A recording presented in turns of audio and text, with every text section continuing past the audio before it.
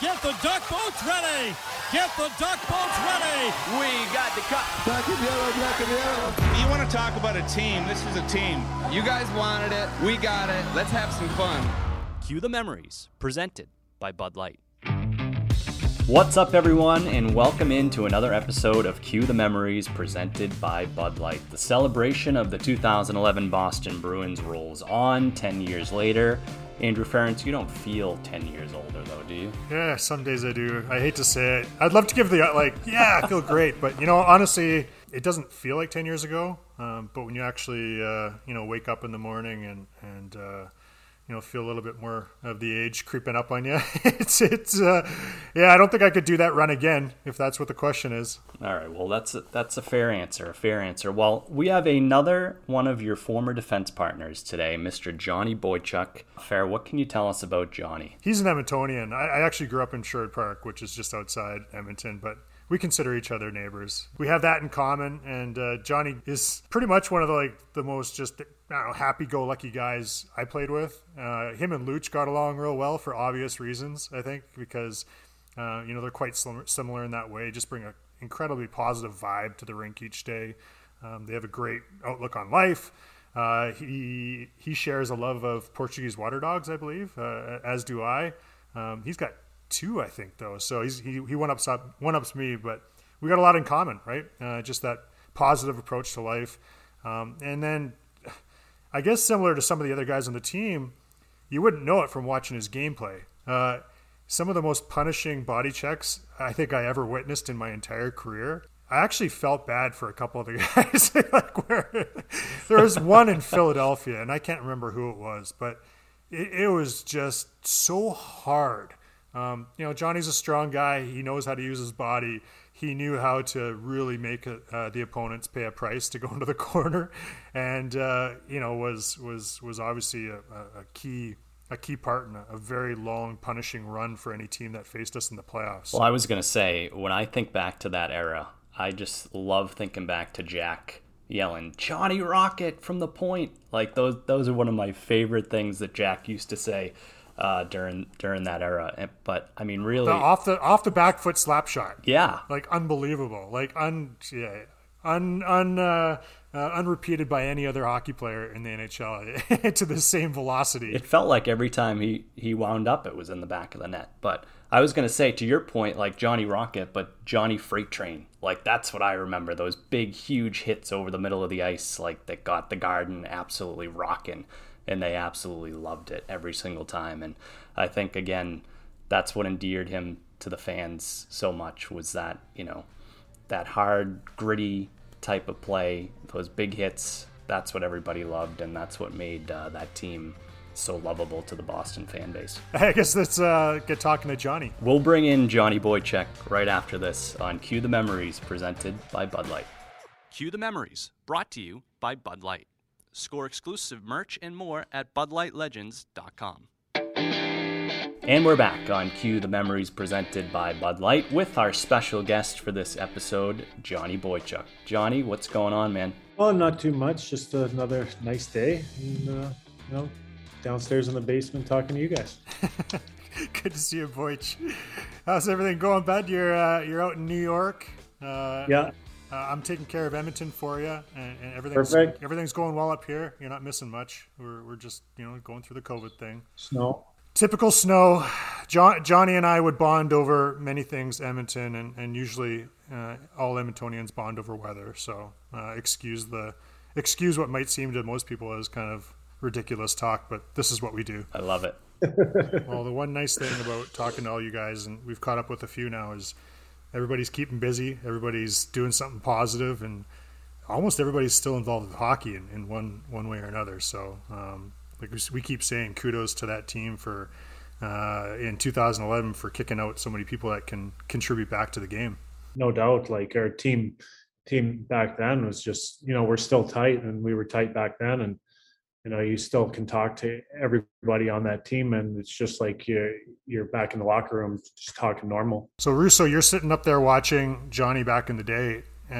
You probably had never met him as a high school kid, I'm assuming, but What would have you have assumed by watching his gameplay, and what stood out for you? Well, I mean, like I said, those big hits, those big slappers, like that's what got everybody going. And I just think that decor, right? We've sort of talked about it with Quater, and Sides and Z. Like everybody was just menacing. Like that's what it looked like from watching from afar, right? But as we've learned, they're all such great guys, right? Like nice guys, great guys off the ice, but when they got on the ice, they turned it on. And Johnny, what was that sort of like? Was there a switch for you when you got on the ice that you became that rough and tumble guy? I think so. Like, you try to bring it every game, and it's kind of like I don't know, trying to hotwire a car, and when you get those wires to cross, sometimes they go a little haywire. So, Johnny, I know exactly where you grew up now.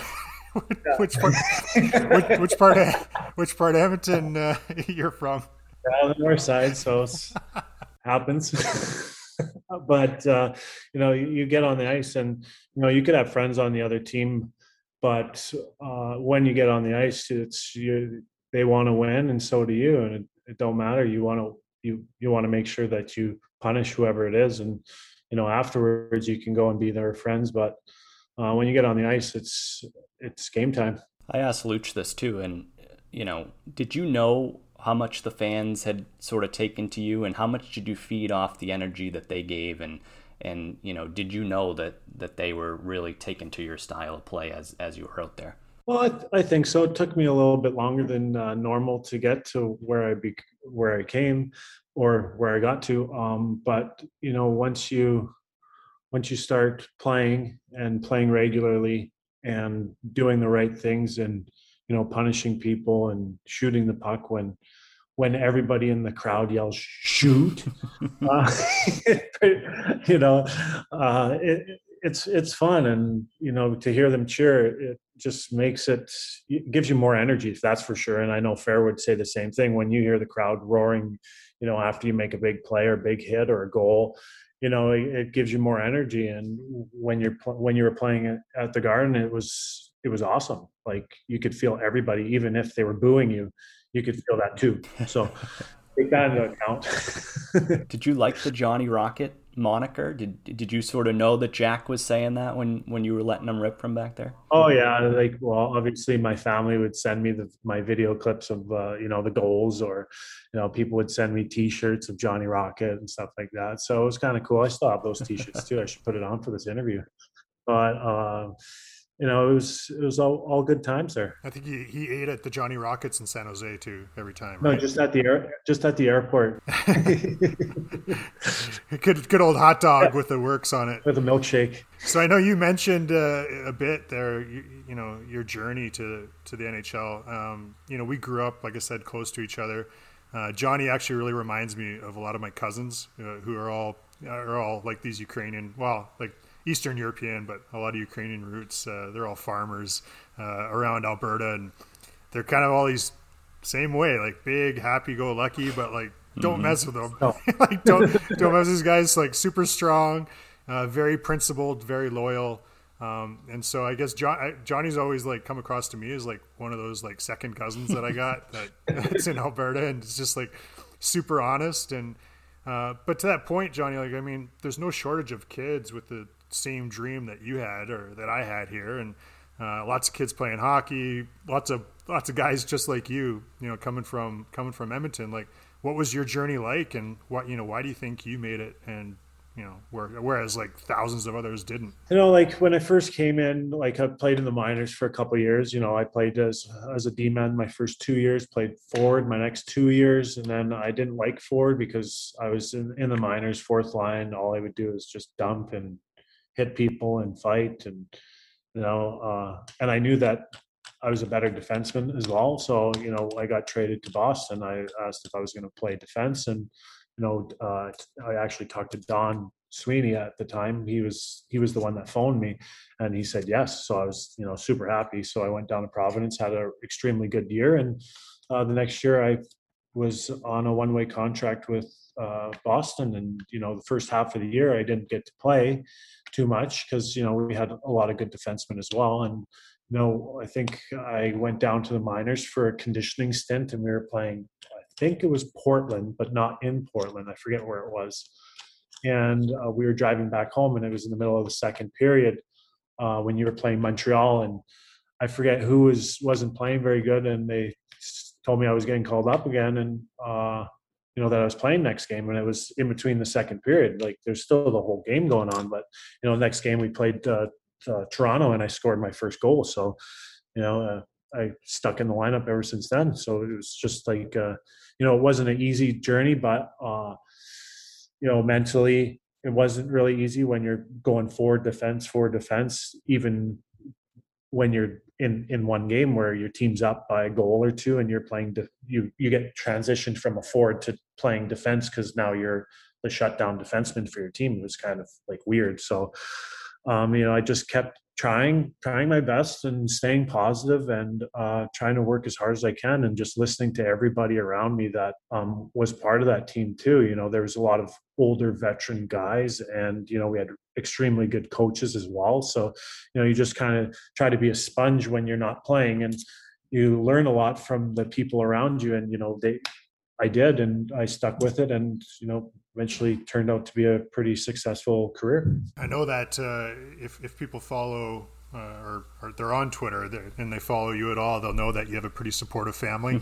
I know that your brother's probably your biggest fan in the world, right? And yeah. You, to me, like you said, you had a great career, even when we were having all that success, even when fans would be chanting Johnny Rocket or whatever it is. Like you were just always super humble and down to earth, and like you're never that like big shot, which I really liked. I love playing with guys like that. But is that just from your upbringing? Like you knew somebody would have smoked you across the side of the head when you went home in the summer if you got a big head? Yeah, I think so. You never forget where you came from, and you can't take anything for granted, but you can't, make sure your head's too big as well. And, that's never going to be the case. Do you remember what it felt like when you first made the NHL?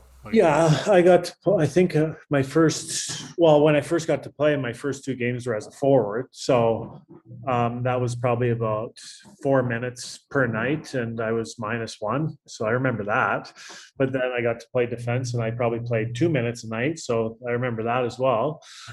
But once I got to Boston, I got to play a lot more, and the first 2 or 3 games, I was just living in the moment, just trying to not deviate from what got me there. And you always see guys that get called up, or they get their first games, they're going to play really good, but to keep that intensity level, that standard that you first brought into your first couple games, to keep that consistent is probably one of the hardest parts for guys to realize. And once I did that, then I was just a regular, and you don't want to deviate from your standard, and you just have to elevate your game. And when playoff comes, then that's when you really elevate your game, and it's always fun. I still remember when I actually made the NHL, and I would wake up each morning, and I rented an apartment, $500 a month, above a State Farm insurance office, and there was literally train tracks 10 feet off my back door.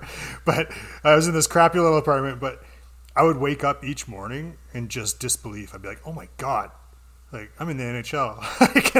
And then I'd go to the rink and try to play it cool. But it really is kids from Alberta. It really is a dream come true. So you were thrown into a massive role, really quick, and playing big minutes. And yeah, you got to play with Z, who's Z's just the humongous person. And if you don't when he talks, you listen, and if you don't do it, he will make sure that you that you didn't listen. So he was a good partner to have as well. Just with everybody in that locker room, if somebody did something wrong or they could see something happening, they would tell you. And I'm very thankful for that as well, because it made me the player that I did become. And I never take anything for granted. But just to get thrown in within my first 5 games, I'm playing with Z, and I'm like what the heck's going on? Usually when you first get your first couple games, you're playing maybe against the third, fourth line. Then I get thrown in, and I'm with Z playing against the top couple lines. And I'm like, well, I better bring it or else I'm not going to be back. Yeah, seriously. Yeah, people ask me sometimes like who my favorite coach was, and I say, oh, there's a difference. Like I say, my best coach, if I'm honest, is probably Alexei Kovalev, who was a forward that I played with in Pittsburgh. But he taught me so much about playing defense and taught me so much about how to play defense in the NHL against really good players. And really looking back on my whole career, he was the best coach I ever had. And I know for you, like you said, Z's very vocal. He is a coach in his own right. But is there anybody else that stands out, or is he really kind of head and shoulders above in many ways others? He was definitely, while even playing with you, I got to learn a lot as well. So, we had a core of defensemen that were, somewhat coaches in a sense, but because you guys were a little bit older than me and, played in the league a lot longer. And, I like to take everything in and listen. So, there are a lot of players, but when I got traded to the Islanders, I was the oldest defenseman on the team. So I got thrown into that role as well, which I actually enjoyed and, cherished. So, I mean, I've been lucky to have really good coaches throughout my career, and I got to learn a lot from everybody. I wanted to ask, did you guys know each other from back home before you guys were on the Bruins together? A couple of times at Perry Burns. Perry Burns, I was going to say, every single Northern Albertan knows Perry Burns 3-on-3 hockey, which is it runs for a few weeks before training camp starts for NHL guys or junior guys. And literally, I think every NHLer that's ever come from here has gone through Perry Burns 3-on-3 hockey. And so it's this version of the game where, you go and you have a little warm up and this and that, but they make teams and you play 3-on-3 from the blue line in. And so you're on offense, and so you're obviously trying to score, and then the team on defense has to carry the puck out like under control across the blue line, and then it transitions. And you go from offense to defense, and then it's just continuous, right? So it's like an incredible way to get fit, to have to think quick, and you're literally playing against like the best guys, right? Like from all around Alberta, and it's a tremendous program that's run for many years. But yeah, Johnny and I crossed paths there, but I was a few years older, so we never really crossed paths in like minor hockey and stuff. That was just Perry Burns, and I think everybody from Edmonton, like you were saying, goes to that camp because it's like essentially a camp before your camp.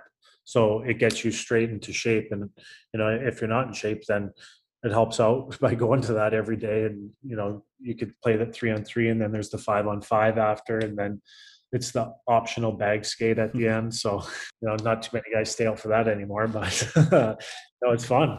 Yeah. So that's the only place that we would have known each other, though. You guys were talking about the decor.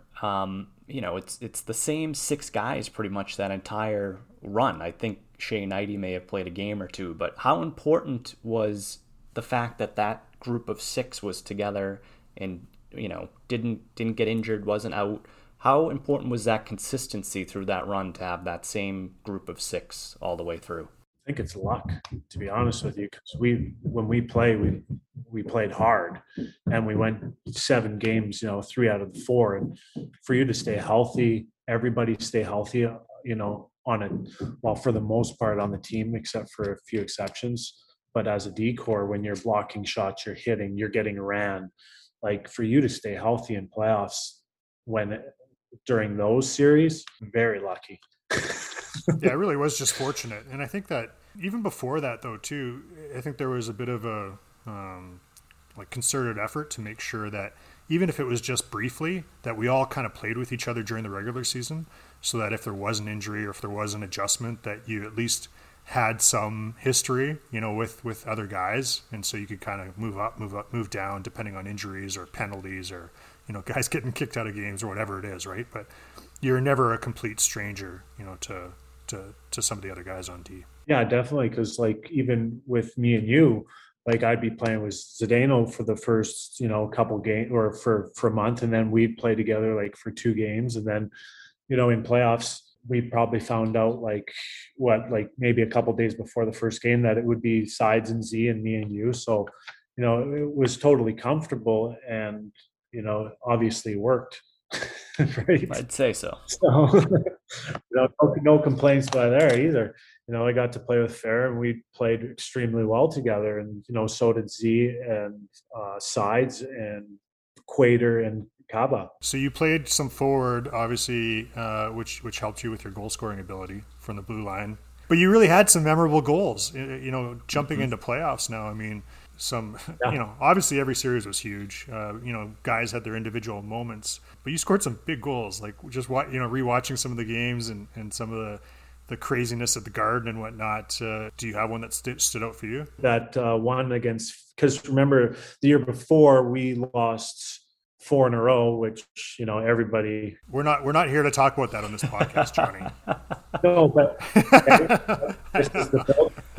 just get to it already. Get to the good part.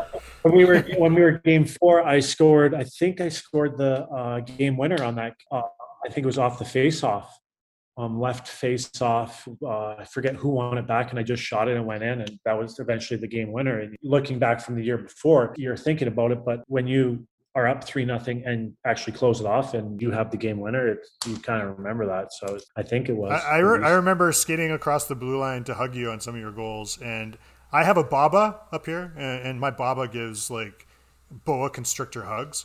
And so you prep yourself like when you're a kid, and you kind of take a breath in before you get a hug from Baba.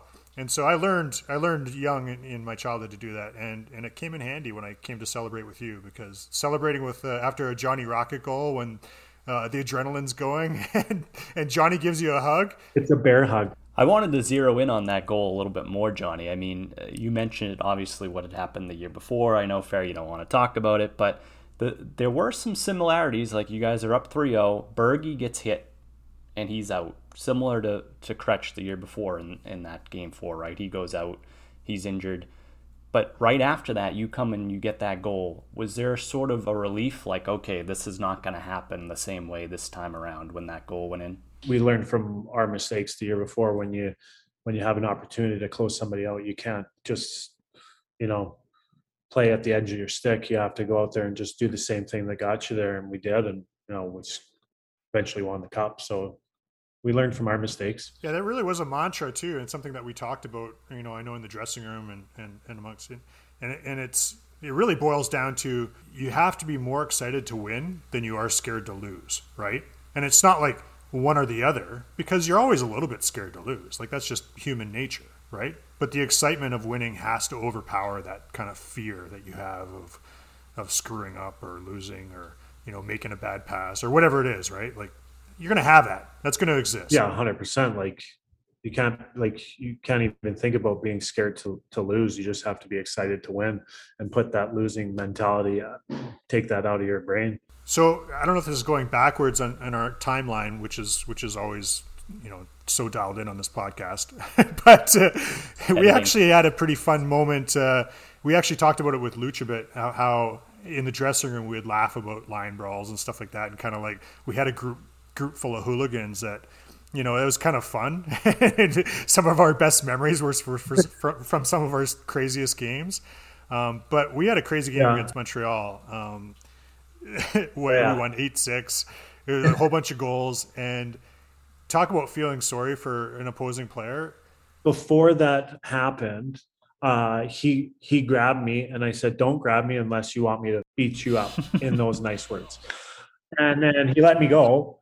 And then he grabbed me again. So it was like, I was talking about the wires crossing. Those are like, that's the engine started. So, and everybody's fighting. So it's just time to go. Maybe, I don't know, maybe his English wasn't very good. You should have. There was no mercy at that point of the rivalry, was there? You know yourself, after you scored that one goal, there's no mercy to there was no shortage of emotion in our few years of relationships with Montreal and the fans. So in Montreal, I don't know if you remember this, but in those playoff series, and my years get mixed together, but I mean, we had our bus like it feels like almost tipped over, stuff thrown at it, like fans throwing stuff at us. The walk to the rink was like an adventure in itself, especially if you're with Z, who stands out like a sore thumb. But I don't know if you remember the semi trucks parked outside of our hotel, and just like them like laying on the horns in the middle of the night. I usually slept with earplugs in, Smart. so You're ahead of your I don't time. have to. Yeah. Yeah. I do remember like when they were rocking the bus though. It's kind of weird. I don't know, uncalled for. But the rivalry was so hot at that time. That 8-6 game, obviously there was the Pacioretty Z stuff. There was a lot of stuff that went on that year. But that game, the 8-6 on home ice, did that sort of spur you guys on? What was the chatter in the dressing room after that game or even during that game? And how much did it propel you and prepare you for that playoff series? I think we were just having fun. I mean, when you win like by that margin, and you have a couple fights, and with everything going on, with all the drama, and you just put that to rest. And we got to play him in the first round, and it was pretty close series. So, and it just seemed like we always played them in the playoffs for some reason. I don't know why, but it's always a fun team to play against, especially original six. There's rivalry. There always has been, and it was just fun. I don't know if you ever had like a big bonfire, like with a group of like high school friends, like out somewhere safe where it's safe to have a fire. But at a certain point, you build the fire way too big, and you could either have a group of friends that says like, okay, like we should probably let this fire die down a bit, or you could have a group of like idiots that just throw extra things on the fire. We were kind of that group of idiots that. We would have these raging fires, and the crowd would be going crazy, and like there'd be all this like nutso stuff going on, and we had a group of guys that would throw another log on. Yeah, Luch would just throw a picnic table on there. All right, and you want to get to the Stanley Cup final here? Well, I guess we might as well, considering the whole podcast is supposed to be about winning the cup. So we get to the Stanley Cup final against the Vancouver Canucks. Close to home. You don't have any Canuck fans in your family, do you? I have a lot of Oiler fans that literally would cheer against me when I was playing in the NHL, like until I played for the Oilers. But all right. So you have no hometown friction. I had one uncle that was a Canuck fan, but he said he wasn't cheering for him. Oh, perfect. All right, good. Yeah. So we get smart. So we get to the finals. Like, are you sleeping at all at night? Before game one, we're in Vancouver. I was pretty decent at sleeping, except for maybe when the games, the night before game 7. It's kind of a big deal. So I was kind of, didn't sleep very well that night, and it was an afternoon game. So there's obviously, enough craziness in that series. We're trying to, eat up as much ice time as possible so that, Z and sides aren't, playing 48 minutes a night. But I know like we really kind of, really relish that role of being super dependable, penalty killing, going up against, top lines. It didn't matter if they threw the Sedins out, like we were there and kind of up to the challenge. So like, I know like that's actually one of my favorite memories other than like the goals and actually winning the thing was just that feeling of coming back to the bench and that sense of pride, or like being, in between periods and like looking over at you and we're like, all right, like we did our job. Yeah. And like, it wasn't just us. I think everybody had kind of that feeling of just a pride in playing their role and doing their job. And that was, I don't know, to me, like just to tell you, that was a really special like memory for me is just like looking over and feeling that partner pride. Well, yeah. When like you know how it was like when Hoods would come in and be like, "Hey, we want Z up against this guy or this guy, but if it doesn't happen, if it doesn't work out that way, fair. You and Johnny can go against this line, and this line, and just make sure to do your job." And you get out against the Sedins, and they're like pretty sick players, obviously. And when you shut them down, and you come back to the bench, and they don't get a chance, you did your job. And you felt pride in it when in between periods, in between shifts, all the time when you can shut teams down and, not give up a goal or even score a goal, you did your job and, you could be super proud of that. How much did you, we talked to Luch about this as well, but how much did you feed off of the way they sort of poked you guys early in that series, and tried to get under your skin? Did you thrive off that? Did that help get you going the rest of the way? I mean, when you do stuff like that to our team, I think we just cherish it and just it gives us fire.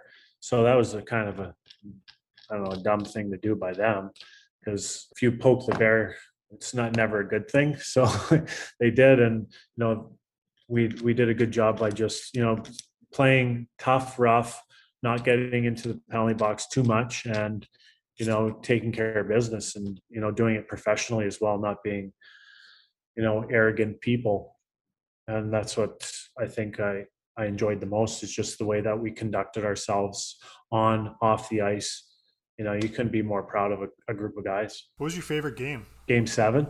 Let's talk about that. I mean, it's tough to sleep the night before Game 7. I know most guys went for a walk, down by the water, try to calm their nerves a bit. I think Kells was choking down some chicken at 8 in the morning. Probably. What's your memories? I know, like going for a nice walk was obviously a highlight for us. We went for a walk before the game, and I think reporter named Mike, he was out there and doing his predictions. Remember that? Yeah. Why don't you tell that story? It was pretty funny. And I think it was like me, you, Bergie, and Z. Was there anybody else? I think it was us. Yeah. Just us 4, and we went for a walk just to get out of the hotel, and we passed by where he eventually came out. When we were coming back, he was doing his predictions on the phone, and he was like, "Yeah, I predict the Van," and then he looks over and sees Z. He goes, "The Boston Van Bruins." Something like that, something to that effect. And it was because I see him sometimes. I used to see him sometimes at the rink, and we always joke about that when I see him, because he's like, "Remember that?" I go, "Absolutely," because it was one of those things where he's probably going to predict Vancouver, but he's seen Z, and I think Z just stared at him, and he switched his choice right away, and he was the only one to get it right, I think. But I mean, just winning that last game and celebrating on the ice with our families, with each other, going into the locker room, drinking beer together out of the cup. I mean, spraying everybody that dressed up so nice, and you're just spraying it everywhere. So just memories that you do have from that you were able to, share with your family and your teammates and friends. Nobody can ever take that away, and you'll remember it forever. Yeah, did you have some family at the game? Yeah, I had my wife, I had my 2 brothers, and my mom and dad. Oh, awesome. So when they came out of the Zamboni door, were you just jacked and sprinted over to see him, or what was that like? I think I was, if I remember correctly, I was still celebrating with their team. So when they brought the family on, I think there's a bunch of us that were just celebrating winning, and then there's people started to dissipate, and I looked around and I seen all the family, so we got to go over and give them a hug, and I'm so proud of you. Get those moments with your mom and dad and with the wife and my brothers. To share that experience with them. I mean, they'll never forget it, and I know I won't. Did you bring the cup back to Edmonton? Yeah, I picked it up from the airport. We went for lunch. On the way home from the airport, we took it to Chop. The one on Ellerslie.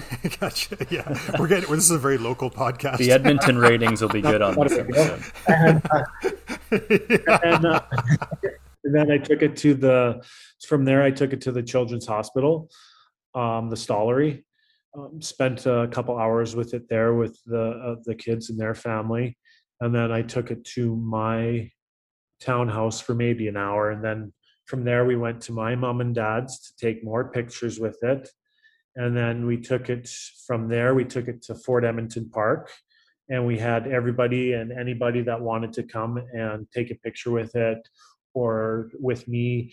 And, they could donate whatever they wanted to. And all the donations went to the Children's Stollery. And then from there, we went to Cook County Saloon. You do a little line dancing?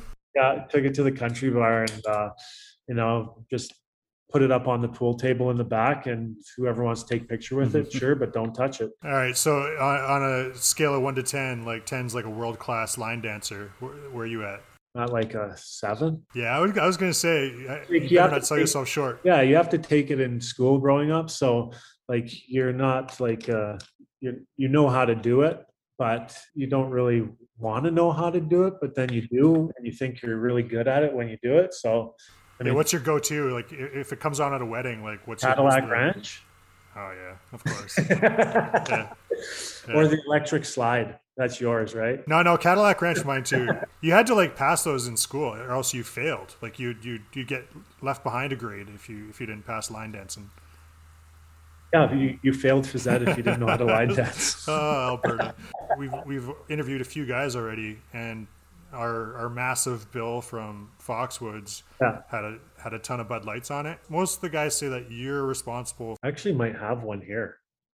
One of the from the Stanley Cup from the dressing room. Oh, I still got those. Oh yeah, I pilfered stuff from the dressing room. Yeah. Oh yeah. So did my brother until who was it? He took a hat, and I think Rex's kid came up to him and is like, "Hey, Mister, that's my hat." And my brother's like 40 years old, and he's stealing a hat from Mark Rankin's son, who's I think at the time he was maybe 7. I think maybe. Oh. Sure, but like he felt like such a loser. Like, yeah, I remember that. All right, we'll wrap with a couple more rapid fires here. Fair, what do you think? What's the best cannoli spot in the North End? Mike's. I like Bova's a lot too. There's modern pastry is the other one that's on Hanover Street. Yeah, my post game walk took me by Bova's, and I was sucked into, grabbing a sweet there after a game. I think you guys did more for the North End than anybody in the history of Boston, the 2011 Bees. That was our home, part of our identity for sure.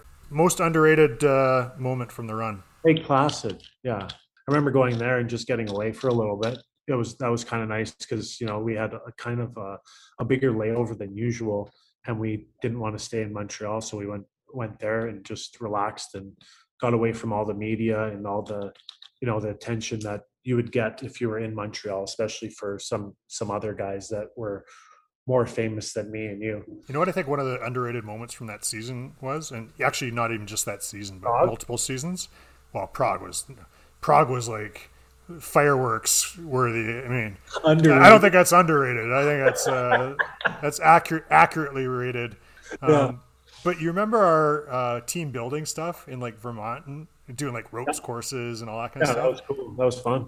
That's actually pretty underrated because that's something that we all kind of pretended to be like, put off by, but we all secretly. It was actually fun. Or the silent auction after we did the ropes course. I still actually have that watch that Soupy gave me, the Casio calculator watch, and I still wear it to this day. Hey, nice man.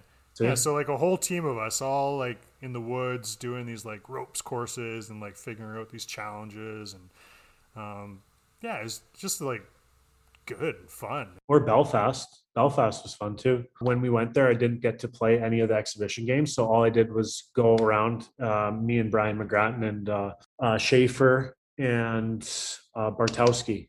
I think we all went and looked at all these castles like almost every day. We got to do something and be the tourists because we weren't playing. So it was kind of fun that nobody really knew about that we got to do. You obviously had a couple of big goals yourself, but what's your favorite goal from that run? The game-winning goal against Philly, for sure.